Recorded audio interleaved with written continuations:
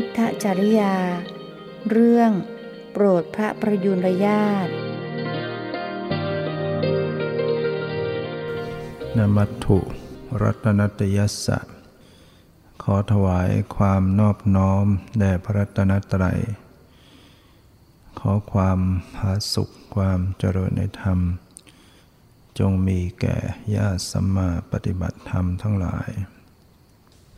ต่อไปนี้ก็จะได้ปรารภธรรมะตามหลักคำสั่งสอนขององค์สมเด็จพระสัมมาสัมพุทธเจ้าเพื่อส่งเสริมศรัทธาความเชื่อประสาทะความเริ่มใสวิริยะความเพียรสติความระลึกได้สมาธิความตั้งมั่นปัญญาความรอบรู้ซึ่งเป็นคุณธรรมให้ยิ่งขึ้นไปสำหรับท่านทั้งหลายซึ่งเป็นผู้ใฝ่ธรรมนำชีวิตของตนเองเข้ามาสู่ร่มเงาของพระพุทธศาสนาโดยได้มาถือบวชเป็นภิกษุเป็นสมณเณรบ้างเป็นแม่ชีเป็นอุบาสกอุบาสิกาหรือได้มาเข้าปฏิบัติกรรมฐานหรือมารักษาศีลมาถือศีลอุโบสถในวันพระซึ่งถือว่าได้มาสร้างคุณงามความดีสร้างบารมีใส่ตนเองเพื่อชีวิตจะได้ดำเนินเจริญไปในทางแห่งความดับทุกข์ต้องอาศัยการสะสมคุณงามความดีเราจะได้มีโอกาสได้ฟังพระสัทธรรมธรรมแห่งความเป็นจริงที่พระพุทธเจ้าได้ทรงตรัสรู้ได้ทรงประกาศได้แสดงไว้ถ้าเราไม่มีบุญไม่มีบารมีเราก็จะไม่มีโอกาสได้ยินได้ฟังในพระสัทธรรมต้องอาศัยบุญบารมีบางท่านก็ได้มีโอกาสได้สดับตรับฟังจากพระโอษฐ์ของพระพุทธเจ้าโดยตรงเรียกว่าได้มีโอกาสเข้าเฝ้าฟังธรรมต่อพระพักตร์ของพระพุทธเจ้าองค์ใดองค์หนึ่งก็ได้มีโอกาสบรรลุธรรมได้ง่ายบางท่านก็ได้ฟังจากสาวกที่ยังอยู่ในร่วมสมัยที่พระองค์พระชนชีพอยู่ก็ได้บรรลุธรรมแต่มาบัดนี้ช่วงนี้พระพุทธเจ้าปรินิพพานไปแล้วก็ยังคงพระธรรมคำสอนอยู่พระสงฆ์ได้ศึกษาได้ปฏิบัติก็นำมาถ่ายทอดขยายความตามสติกำลังปัญญาซึ่งย่อมจะไม่ถูกต้องสมบูรณ์โดยสิ้นเชิงทั้งหมดเราก็ต้องใช้วิจารณญาณฟังใคร่ครวญให้ดีไม่ให้เชื่อทันทีจนกว่าเราจะได้พิสูจน์เข้าถึงสัมผัสด้วยตนเองเพราะว่าธรรมะคำสอน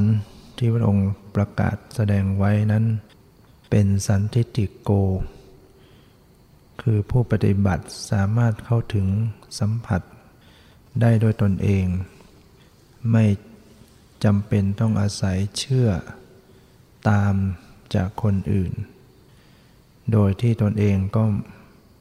ไม่ได้ประสบไม่ได้สัมผัสไม่ได้เข้าถึงธรรมะคำสอนในพุทธศาสนาสอนเรื่องความจริงดังนั้นผู้ปฏิบัติสามารถที่จะเข้าถึงได้จริงๆตั้งแต่ระดับธรรมที่เป็นโลกิยะจนถึงขั้นโลกุตตระที่พระองค์แสดงถึงธรรมที่เป็นกุศลบ้างอกุศลบ้างที่เป็นอัพยากตะบ้างสิ่งเหล่านี้ถ้าผู้ได้ลงมือปฏิบัติก็สัมผัสได้รู้ได้เป็นได้จริงๆสภาวธรรมรูปนามปรมัตถ์รูปเวทนาสัญญาสังขารวิญญาณมีสภาพอย่างไรอย่างไรถ้าได้ลงมือปฏิบัติก็สัมผัสได้จริงๆก็จะเจอสภาวะรูปเป็นอย่างนี้นามเป็นอย่างนี้เวทนาเป็นอย่างนี้สัญญาเป็นอย่างนี้มีอยู่จริงๆนะสภาพธรรมเหล่านี้แล้วมาปฏิบัติไปกำหนดไปก็เห็นความเป็นจริงยิ่งขึ้น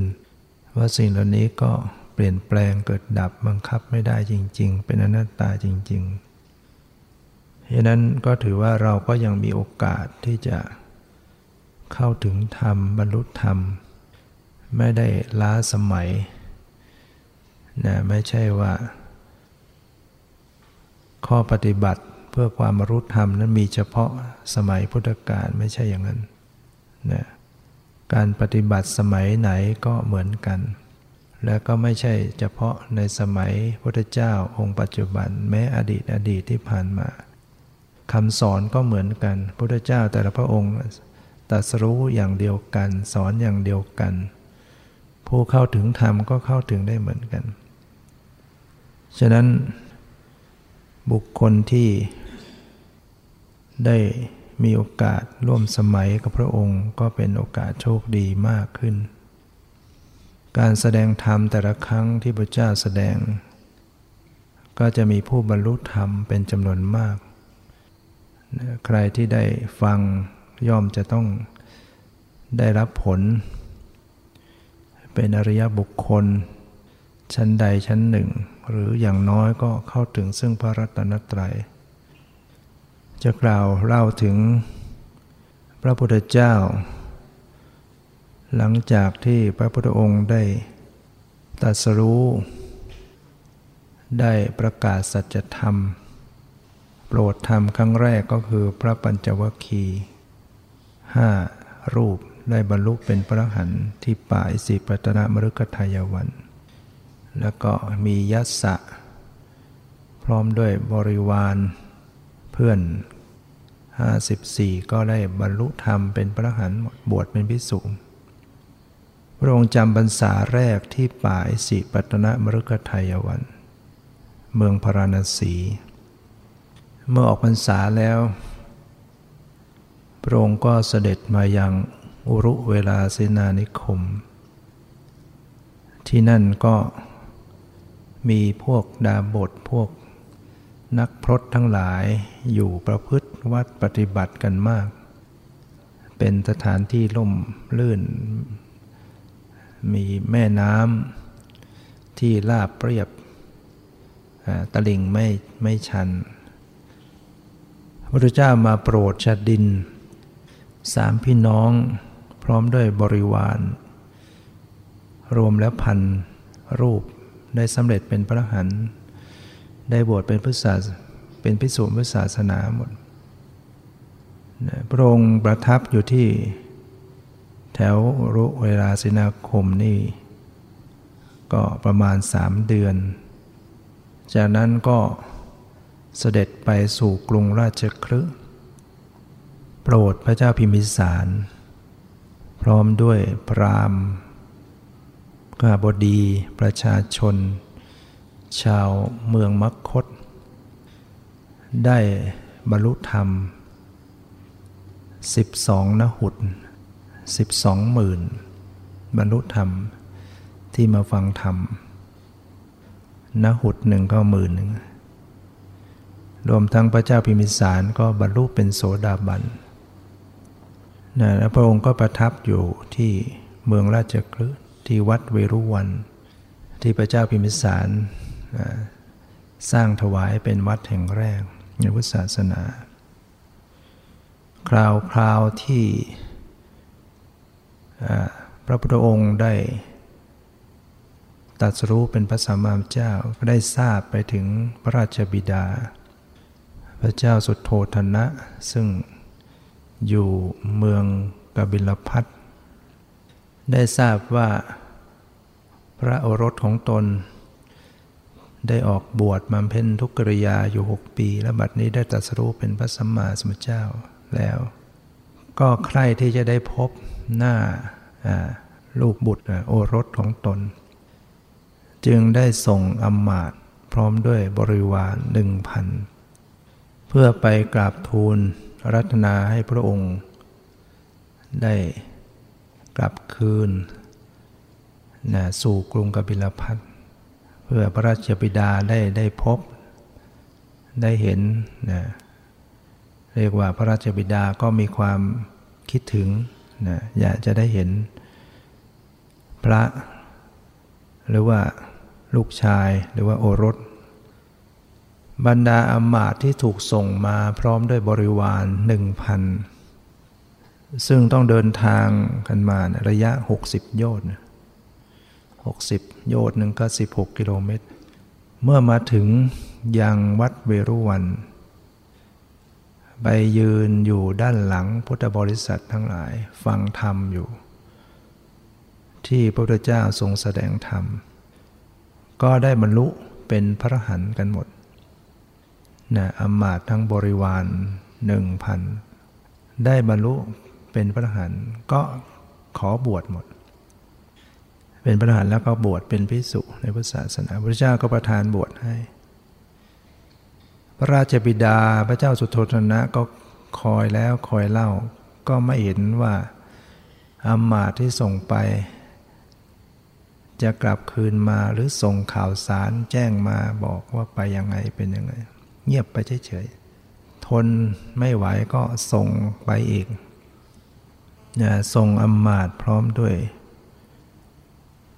บริวารไปอีก 1,000 เพื่อจะไปกราบทูลอาราธนาพระพุทธเจ้าได้เสด็จกลับสู่เมืองกบิลพัสดุอมาตย์ที่ส่งไปพร้อมด้วยบริวารไปฟังธรรมก็บรรลุอีกบรรลุเป็นพระอรหันต์ขอบวชอีกส่งไปอย่างนี้ถึง9 ครั้งอมาตย์พร้อมด้วยบริวาร 1,000 ส่งไป9 ครั้งได้ไปฟังธรรมบรรลุเป็นพระอรหันต์หมดนี่เรียกว่าถือว่าเป็นผู้โชคดีจริงๆเมื่อได้พบพระพุทธเจ้าแล้วได้ฟังธรรมเป็นอันหวังว่าต้องได้ดวงตาเห็นธรรมนี่ถึงขั้นสูงสุดเป็นพระอรหันต์นี่ถือว่าเป็นบุญญาลาภอันสูงสุดพระเจ้าสุโธทนะก็คอยแล้วคอยเล่าก็ไม่เห็นได้ความสักทีส่งไปก็หายเงียบอดรนทนไม่ได้ใครจะได้พบหน้าพระโอรสก็จึงได้ส่งอมาตย์พิเศษชื่อการุทายีนี้เป็นสหชาติกับพระพุทธเจ้าด้วยคือเกิดวันเดียวกันเป็นอมาตย์ที่เป็นผู้ที่มีความสามารถในการจัดการราชกิจได้เป็นอย่างดีแล้วก็มีความคุ้นเคยสนิทสนมในราชสกุลเป็นอย่างดีในราชวงศ์พระเจ้าสุโธทนะก็จึงได้ขอให้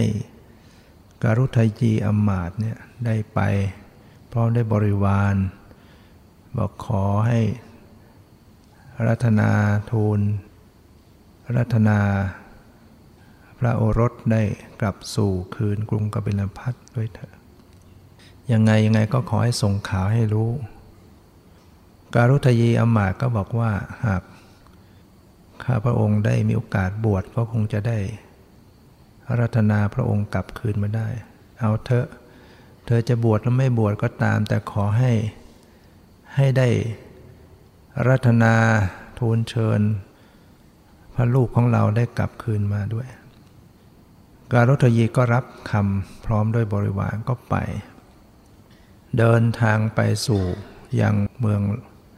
ราชคฤห์ไปสู่วัดเวรุวัน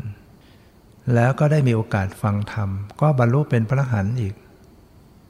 เป็นพระอรหันต์พร้อมด้วยบริวารทั้งหมด 1,000 เนี่ยใครได้พบแล้วก็ฟังธรรมจากพระองค์มีโอกาสได้บรรลุธรรมได้ง่ายก็ต้องบวชอีกขอบวชเป็นภิกษุแล้วซึ่งการบวชเนี่ยพระองค์ก็จะบวชให้เองเรียกว่าเอหิภิกขุอุปสัมปทาตรัสเพียงว่าเธอจงมาเป็นภิกษุเถิดธรรมเรากล่าวดีแล้วเธอจงประพฤติพรหมจรรย์ถ้าเป็นพระอรหันต์แล้วท่านก็จะจบแค่นั้นถ้ายังเป็นเสขบุคคลเป็นอริยบุคคลหรือเป็นปุถุชนมาบวชก็จะตัดต่อไปเสขบุคคลก็คืออริยบุคคลโสดาบันสกทาคามีอนาคามีเรียกว่าเสขบุคคลอริยบุคคลชั้นต้นถ้าถึงชั้นที่สี่คือพระอรหันต์นั้นเรียกว่าอเสขบุคคลจบแล้วไม่ต้องศึกษาต่อไปถ้าเป็นเสขบุคคลหรือเป็นปุถุชนมาขอบวชพระองค์ก็จะต้องตรัสต่อไปว่าเพื่อทำที่สุดแห่งทุกข์เธอจงมาเป็นภิกษุเถิดธรรมเรากล่าวดีแล้วเธอจงประพฤติพรหมจรรย์เพื่อทำที่สุดแห่งทุกข์เขียนว่าการบวชเนี่ยเพื่อทำที่สุดแห่งทุกข์เป้าหมายของการบวชมาเพื่อละเพื่อสละเพื่อกำจัดกิเลสแท้ๆและเวลากล่าวจบแล้วเนี่ยบริขารอันมีบาตรจีวรบริขารสำเร็จด้วยฤทธิ์คือท่านก็สำเร็จบวชเลยเหมือนกับเป็นพระเถระพรรษาตั้งร้อยท่านกล่าวว่าอย่างนั้นผู้ที่เคยทำบุญไว้เรื่องบาตรเรื่องผ้าไตรจีวรเวลาจะเป็นพระอรหันต์จะบวชจะมีบุญที่ส่งทำให้มีบาตรมีผ้าจีวรครบบวชนุ่งห่มเรียบร้อยเหมือนเป็นพระเถระผู้ใหญ่เลยเมื่อถึงฤดูจะเข้าสู่ฤดูวสันต์ฤดูฝนภิกษุการุทายีอมาตย์ก็ระลึกถึงพระเจ้าสุโธทนะที่ฝากฝังมาให้นิมนต์พระพุทธเจ้ากลับสู่บ้านเกิดเมืองนอนจึงได้เข้าเฝ้าพระพุทธเจ้าเพื่อจะกราบทูลอาราธนาได้ประพันธ์คาถาพรรณนาในการเดินทางเป็นคาถาถึง60คาถาพรรณนาถึงการที่จะเดินทางกลับเช่นได้ให้คาถาพรรณนาไว้ว่าข้าแต่พระองค์ผู้เจริญในการนี้มวลไม้ในราวป่ากำลังผลิดอกสีแดงบานสะพรั่งสว่างไสวดุจเปลวไฟโชติช่วงอยู่เป็นสมัยที่เหมาะแก่การเสด็จจาริกเพราะอากาศเย็นสบายภูมิภาคมีหญ้าอันเขียวสดภิกษาหารหาได้ง่ายข้าแต่พระมหามุนีการนี้เป็นการอันสมควรที่พระองค์จะเสด็จไปยังนครแห่งราชสกุลอันนี้เป็นต้นนะเป็นคาถาพรรณนาพระพุทธเจ้าก็รับสั่งกับภิกษุการุทายีว่าการุทายีเหตุไฉนเธอจึงต้องอุตส่าห์พรรณนาเป็นคาถาเสียไพเราะเพราะพริ้งอย่างนี้การุทายีภิกษุก็จึงได้กราบทูลว่าพระเจ้าสุโธทนะพระราชบิดาพระองค์ได้ฝากฝังให้ข้าพระองค์ข้าพระเจ้ามากราบทูลพระศาสดาให้กลับคืนสู่กรุงกบิลพัส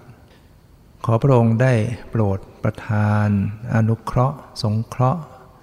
พระราชบิดาและพระประยุรญาติเถิดพระเจ้าค่ะพระพุทธเจ้าก็ทรงรับคำแล้วก็บอกว่าถ้าเช่นนั้นเธอจงบอกภิกษุทั้งหลายให้จัดแจงเตรียมสำหรับ ภิกษุที่จะต้องทำการเดินทางก็ต้องเดินทางไกลระยะทาง60 โยชน์การเดินทางพระองค์ก็เสด็จด้วยพระบาทวันหนึ่งวันละโยชน์กะว่า2 เดือนถึงพอดีโยชน์หนึ่งก็16 กิโลเมื่อพระพุทธเจ้าเสด็จพร้อมด้วยภิกษุสงฆ์ซึ่งเป็นพระอรหันต์ล้วนๆเนี่ย20,000 รูป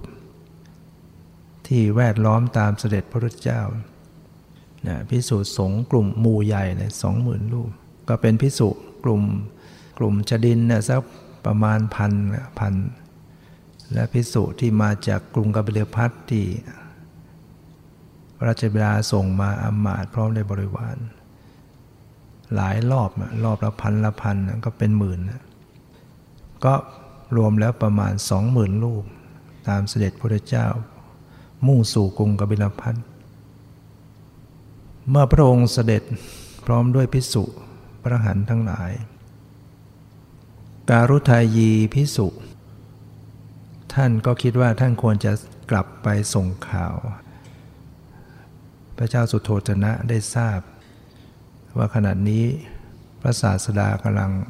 เสด็จมาพร้อมด้วยภิกษุสงฆ์บริวาร20,000 รูปการุทายีภิกษุจึงเหาะขึ้นสู่เวหาสไปลงสู่พระราชนิเวศที่กรุงกบิลพัสท่านเป็นพระอรหันต์ท่านก็มีฤทธิ์ด้วยแล้วได้เข้าเฝ้าพระราชาก็ดีอกดีใจดีพระที่ได้ภิกษุการุทายีกลับมาสอบถามไตร่ถามได้ทราบว่าพระราชโอรสจะเสด็จกลับมาดีใจถวายภัตตาหารแด่ภิกษุการุทายีแล้วใส่บาตรให้ท่านก็เตรียมจะกลับพระราชบิดาพระเจ้าสุโธทนะก็บอกว่าให้ฉันที่นี่แหละแล้วก็จะขอถวายอาหารไปสู่พระลูกไปสู่บุตรพระบุตรของเราด้วยการุทายีภิกษุก็ฉันที่พระราชนิเวศนั้นแล้วก็ส่งบาตรพระราชบิดาได้นำบาตรให้คนล้างชำระด้วยของจนอย่างดีขัดบรรจุจงอาหารอันปราณีตนำมาส่งให้ภิกษุการุทายีเพื่อนำไปถวายพระพุทธเจ้าภิกษุการุทายีท่านรับแล้วท่านก็เหาะกลับมานำเข้ามาถวายพระพุทธเจ้าพระองค์ก็ได้ฉันแล้วก็เสด็จไปเงี้ยทุกวันก็การุทายีภิกษุก็จะไปอย่างเงี้ยไปทางอากาศไปรับอาหารมาพระองค์ก็ได้ฉันอาหารทุกวันระยะเดินทาง2 เดือนได้ฉันอาหารที่พระราชบิดานำถวายมาจนระยะก็ใกล้เข้าไปบรรดาเจ้าสักยะวงศ์ทั้งหลายก็ดีอกดีใจตื่นเต้นจะได้มีโอกาสเข้าเฝ้าได้พบพระพุทธเจ้าก็คิดว่าจะต้อนรับที่ไหนดีจึงได้จัดปราสาทของพระเจ้านิโคทสากยะซึ่งเป็นที่รื่นรมไว้ต้อนรับ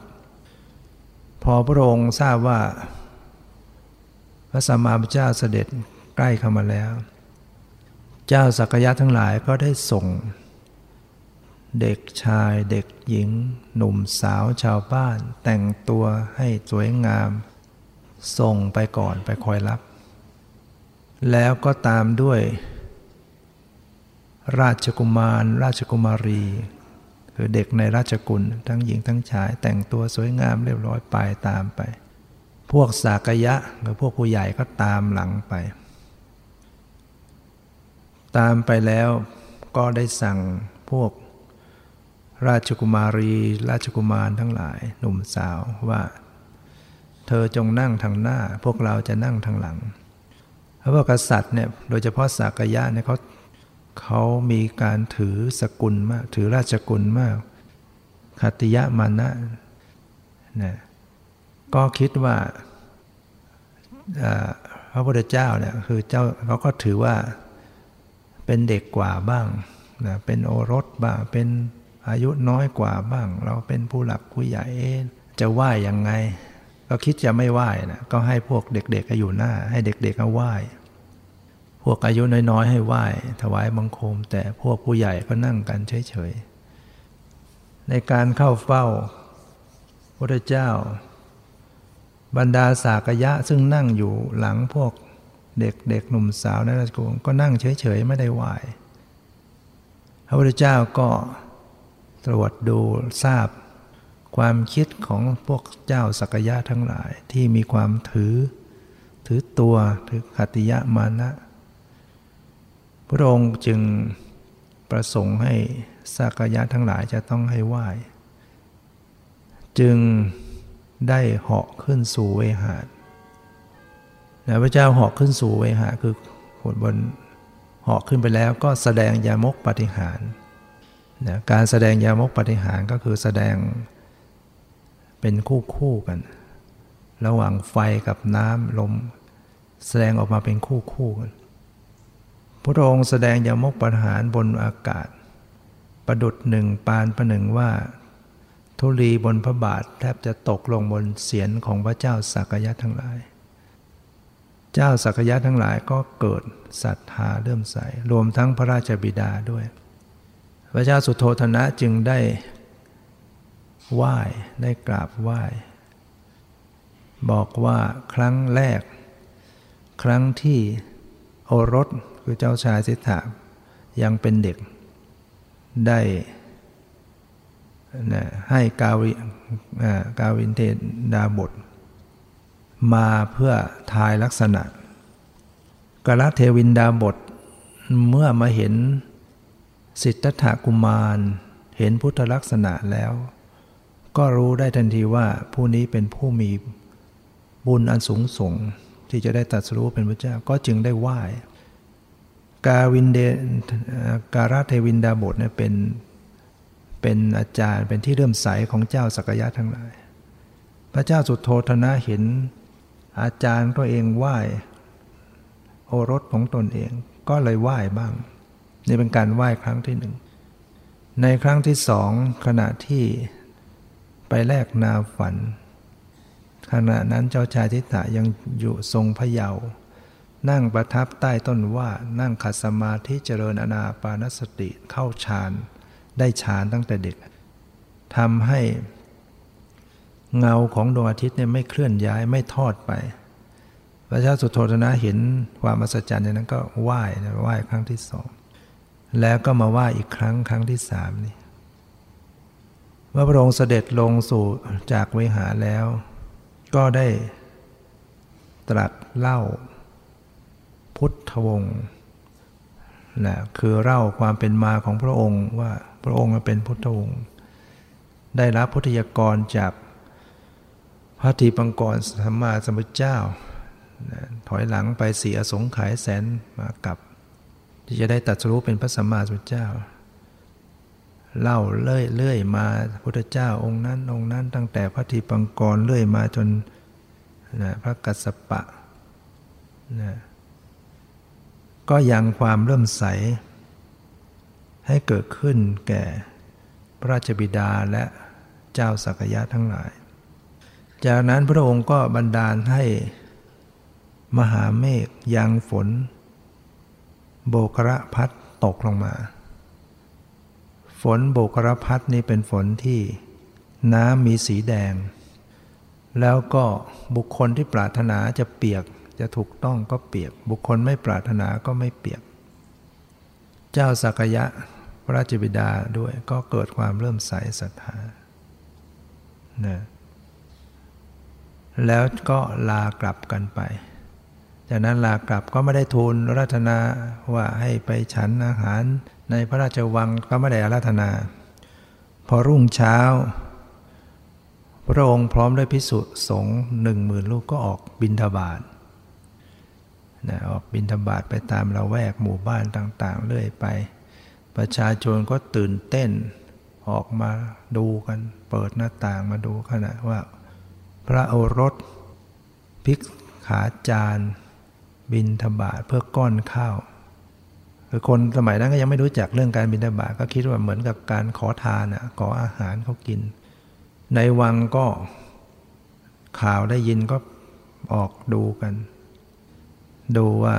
บัดเนี้ยโอรสสิทธัตถะพระราชโอรสของสุทโธทนะออกภิกขาจารย์เพื่อก้อนข้าวกับชาวบ้านนะพระนางยโสธรามารดาของพระราหุลได้ทราบก็เปิดหน้าต่างออกมาดูนะได้เห็นมหาปุริสลักษณะพระพุทธเจ้านี้ประกอบด้วยมหาปุริสลักษณะ32ประการแล้วสดใสด้วยอนุพยัญชนะ80คืออวัยวะน้อยใหญ่สมบูรณ์เรียบพร้อมสวยงามสมเป็นมหาบุรุษมีรัศมีวาหนึ่งพระเจ้าเสด็จไปจะมีรัศมีแผ่ซ่านออกไปวาเมื่อพระนางได้เห็นอย่างนั้นจึงได้ตรัสเป็นคาถาว่าพระผู้นรสีหะมีพระเกศาอันดำสนิทมีพระนราช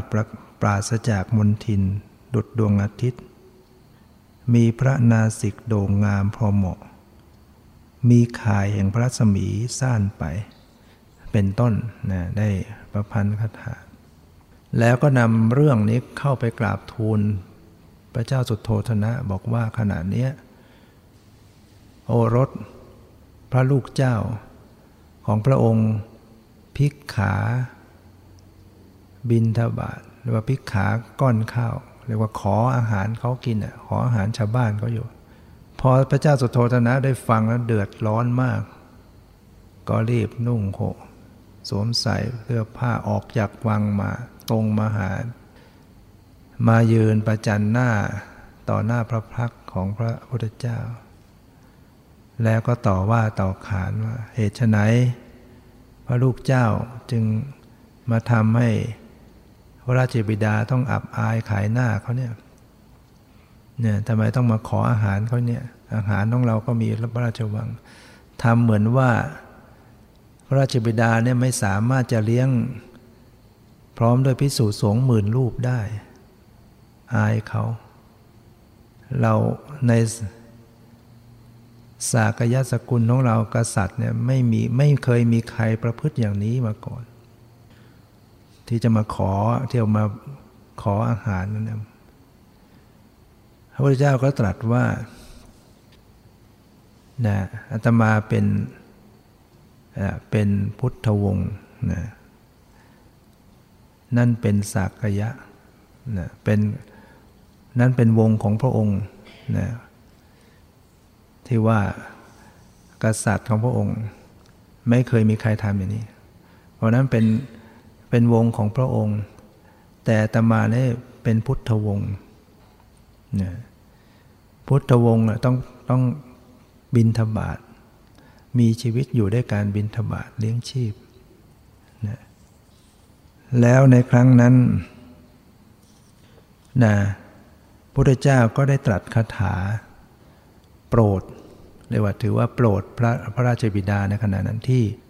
พระราชบิดาฟังแล้วก็ได้บรรลุเป็นโสดาบันพ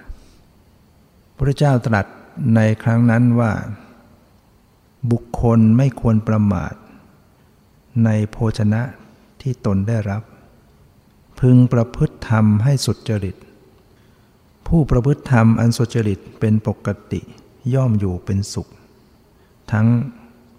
ในโลกนี้และโลกหน้านี่เป็นคาถาที่พระองค์ตรัสแสดงกับพระเจ้าสุโธทนะพระราชบิดาที่กำลังมาต่อว่ามาขออาหารเขาอย่างนี้ไม่ถูกต้องพระองค์ก็เลยแสดงคาถาเนี่ย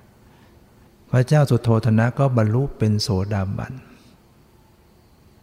แล้วก็รับบาตรอาราธนา พระองค์เข้าสู่ในวังเพื่อฉันอาหารในวังพร้อมด้วยภิกษุสงฆ์เมื่อพระองค์ได้กระทำภัตกิจฉันภัตตาหารจบแล้วพระองค์ก็ได้แสดงคาถานี้อีกครั้งหนึ่งว่าบุคคลไม่ควรประมาทในโภชนะที่ตนได้รับพึงประพฤติธรรมให้สุจริตผู้ประพฤติธรรมอันสุจริตเป็นปกติย่อมอยู่เป็นสุขทั้งในโลกนี้และโลกหน้าพระเจ้าสุโธทนะพระราชบิดาฟังซ้ำอีกครั้งก็สำเร็จเป็นพระสกทาคามีคือเป็นอริยบุคคลชั้นที่สองส่วนพระนางประชาบดีโคตมีซึ่งเป็นพระเจ้าน้าแล้วก็เป็นเรียกว่าเป็นผู้ที่เลี้ยงพระองค์มาเรียกว่าตามที่เราทราบแล้วว่าเมื่อพระองค์ประสูติได้7 วันพระราชมารดาของพระองค์ก็สวรรค์ที่วงคตไปเนี่ยก็ได้อาศัยพระนางประชาบดีเป็นแม่เลี้ยงในครั้งนี้ได้มีโอกาสเข้าเฝ้าฟังธรรมในที่นั้นด้วยก็บรรลุเป็นโสดาบันนะบรรดาปริยุรญาติทั้งหลายก็มาเฝ้าบรรดาพระสนมทั้งหลายของพระเจ้าสุโธทนะก็มาเฝ้าฟังธรรมแล้วก็กลับไปทูลให้พระนางยโสธราพระมารดาของลาหุนว่าบัดเนี้ยพระศาสดามาประทับอยู่ขอให้พระนางได้เสด็จไปเฝ้าพระมารดาของพระราหุลนะก็คือพระชายาของเจ้าชายสิทธัตถะพระพุทธเจ้านะพระนางก็ได้ตรัสว่าถ้าความดีของเรามีอยู่พระลูกเจ้าก็จะเสด็จมายังสำนักของเราเองเมื่อนั้นเราจึงจะถวายบังคมและพระนางก็ไม่ได้เสด็จไปเมื่อถึงเวลาฉันภัตตาหารจบในนั้นและที่นั้นพระพุทธเจ้าก็ได้ส่งบาตรให้กับพระราชบิดาอุ้มซึ่งตอนนี้เป็นสกทาคามีแล้วพระองค์เสด็จที่จะไปสู่ยังตำหนักของพระนางยโสธราโดยมีอัครสาวกทั้งสองไปด้วยพระสารีบุตรกับพระโมคคัลลานะพระเจ้าสุโธทนะก็ไปพระพุทธเจ้าได้หันมาตรัสกับอัครสาวกทั้งสองว่าการไปสู่สำนักของพระนางในครั้งนี้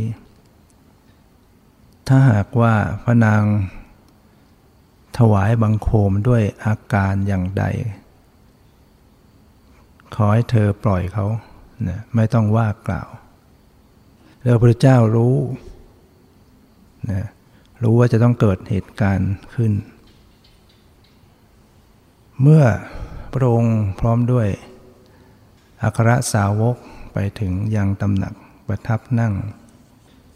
พระนางยโสธรานะซึ่งเป็นชายาพระองค์นั้นก็มาเข้าเฝ้าเมื่อพระนางมาเข้าเฝ้าก็ได้นะจับลงที่ข้อพระบาทของพระพุทธเจ้าทั้งสองข้างแล้วก็ซบศีรษะเกลือกกลิ้งนะคร่ำครวญอยู่นะพระองค์ก็ปล่อยไม่ได้ว่าอะไรจากนั้นพระเจ้าสุโธทนะก็ได้ตรัสกับพระพุทธเจ้าว่าพระสุนิสาของหม่อมฉันพระสุนิสาก็หมายถึงพระนางยโสธราหมายถึงลูกสะใภ้พูดถึงลูกสะใภ้บอกว่าเมื่อครั้งที่พระองค์ออกจากวังบำเพ็ญทุกกิริยา6 ปีนั้นเมื่อพระนางยโสธราได้ทราบว่าเจ้าชายสิทธัตถะพระองค์นุ่งห่มผ้ากาสาวพัสต์ พระนางก็ได้นุ่งห่มผ้ากาสาวพัสบ้างนะพระเจ้าสุโธทนะก็ได้เล่าต่อไปว่าเมื่อพระนางทราบว่าพระองค์ฉันหนเดียวพระนางก็ทานมื้อเดียวบ้างเมื่อพระนางได้ทราบว่าพระองค์ทรงละที่นั่งที่นอนอันใหญ่พระนางก็บนทมบนเตียงน้อยที่ขึงด้วยผ้าเมื่อทราบว่าพระองค์ละของหอมดอกไม้ของหอมเป็นต้นพระนางก็เลิกใช้ของหอมนะพระเจ้าสุโธทนะก็ได้เล่าให้ฟังว่าเนี่ยแหละพระโสนิสาของหม่อมฉันเป็นผู้เพียบพร้อมด้วยคุณสมบัติอย่างนี้ตลอดระยะเวลาที่พระองค์ออกบวชนั้นพระพุทธเจ้าก็จึงได้ตรัสในที่นั้นเพื่อเป็นการปลอบใจเพื่อจะให้นางได้คลายจากความเศร้าโศกก็จึงได้ตรัสว่าการที่พระนางสุนิสาของพระองค์เป็นผู้ที่อยู่ในความคุ้มครองอารักขาของพระองค์ได้ประพฤติดังที่พระองค์เล่าอย่างนี้ไม่น่าอัศจรรย์อันใดเพราะว่าเป็นผู้ที่มีญาณแก่กล้าแล้วแต่การที่พระนางครั้งเมื่อไม่มีใครอารักขาแต่ก็ยังรักษาคุณสมบัติของพระนางได้อย่างเพียบพร้อมนั้นน่าอัศจรรย์กว่าพระเจ้าสุโธทนะก็เลยถามว่าเป็นยังไงขอให้เล่าให้ฟังแล้วพระองค์ก็เลยเล่าว่าอดีตชาติของพระองค์ในชาติหนึ่งพระองค์เกิดเป็นกินนอนนะชื่อว่าจันทะนะจันทะกินนอนแล้วก็ภรรยาก็ชื่อกินนารีจันทะกินนารีจันทากินนารีอาศัยอยู่ที่จันทบรรพตก็มีความเป็นอยู่สุขสำราญดีในวันหนึ่งในเย็นวันหนึ่งก็ลงจากยอดเขากันมาสามีภรรยามาเล่นน้ำมาอาบน้ำขณะกำลังสนทนาสงสนานล่าเริงอยู่นั้นก็มีพระราชาประพาสป่ามองเห็นนางกินนารีสวยงามเกิดปฏิภัทธ์หลงไหลรักใคร่จึงได้ใช้ธนูยิงจันทกินนอนผู้เป็นสามีนั้นเสียชีวิตลงนางจันทกินนารีก็เศร้าโศกร้องไห้พิไรลำพันธ์ฝ่ายพระราชาก็เข้ามาปลอบใจบอกว่าพระนางจะได้เป็นอัครมเหสีคือจะรับไปอยู่ในวังไปเป็นมเหสีจะยกตำแหน่งมเหสีให้อัครมเหสีพระนางกินนอนจันทกินนารีก็บอกว่าแม้ชีวิตของข้าพเจ้าจะต้องตายลงข้าพเจ้าก็จะไม่ยอมเป็นภรรยาของท่านผู้ฆ่าสามีของข้าพเจ้าผู้ไม่มีความผิดในที่สุดนางกินนารีนั้นก็ได้อุ้มศพสามีขึ้นไปบนยอดเขาแล้วให้เสียนวางไว้ที่ตักของนางแล้วนางก็คร่ำครวญร้องไห้ขอชีวิตคืนก็ทำให้พระเจ้าสักกะพระอินทร์ทนไม่ไหวลงมาแปลงเป็นพราหมณ์ เจ้าสักกะเทวราชลงมาเป็นพราหมณ์แล้วก็จึงได้นำกุนถีน้ำมาลดล่างของจันทะกินนรฟื้นคืนชีพมาพระองค์เล่าเรื่องนี้แล้วก็บอกว่าพระราชาที่ยิงกินนรจันทกินนรนั้นก็คือพระเทวทัตพระเทวทัตในสมัยนี้ส่วนจันทกินนรก็คือพระองค์เองแล้วก็จันทากินนารีก็คือพระนางยโสธรานี่แล้วพระองค์ก็ได้แสดงธรรมก็ทำให้พระนางยโสธราได้เกิดดวงตาเห็นธรรมสำเร็จเป็นโสดาบันในครั้งนั้นพระองค์เสด็จกลับแล้วในวันที่7พระนางยโสธราก็ส่งโอรสลาหุนให้ไปขอสมบัติบอกนั่นแหละคือพระบิดาของเจ้าที่ผู้อยู่ท่ามกลางหมู่ภิกษุ 20,000 รูปให้ไปขอสมบัติเพราะว่าสมบัติของเจ้าสายทิฏฐาเนี่ยมีมากมีคุมทรัพย์มหาศาล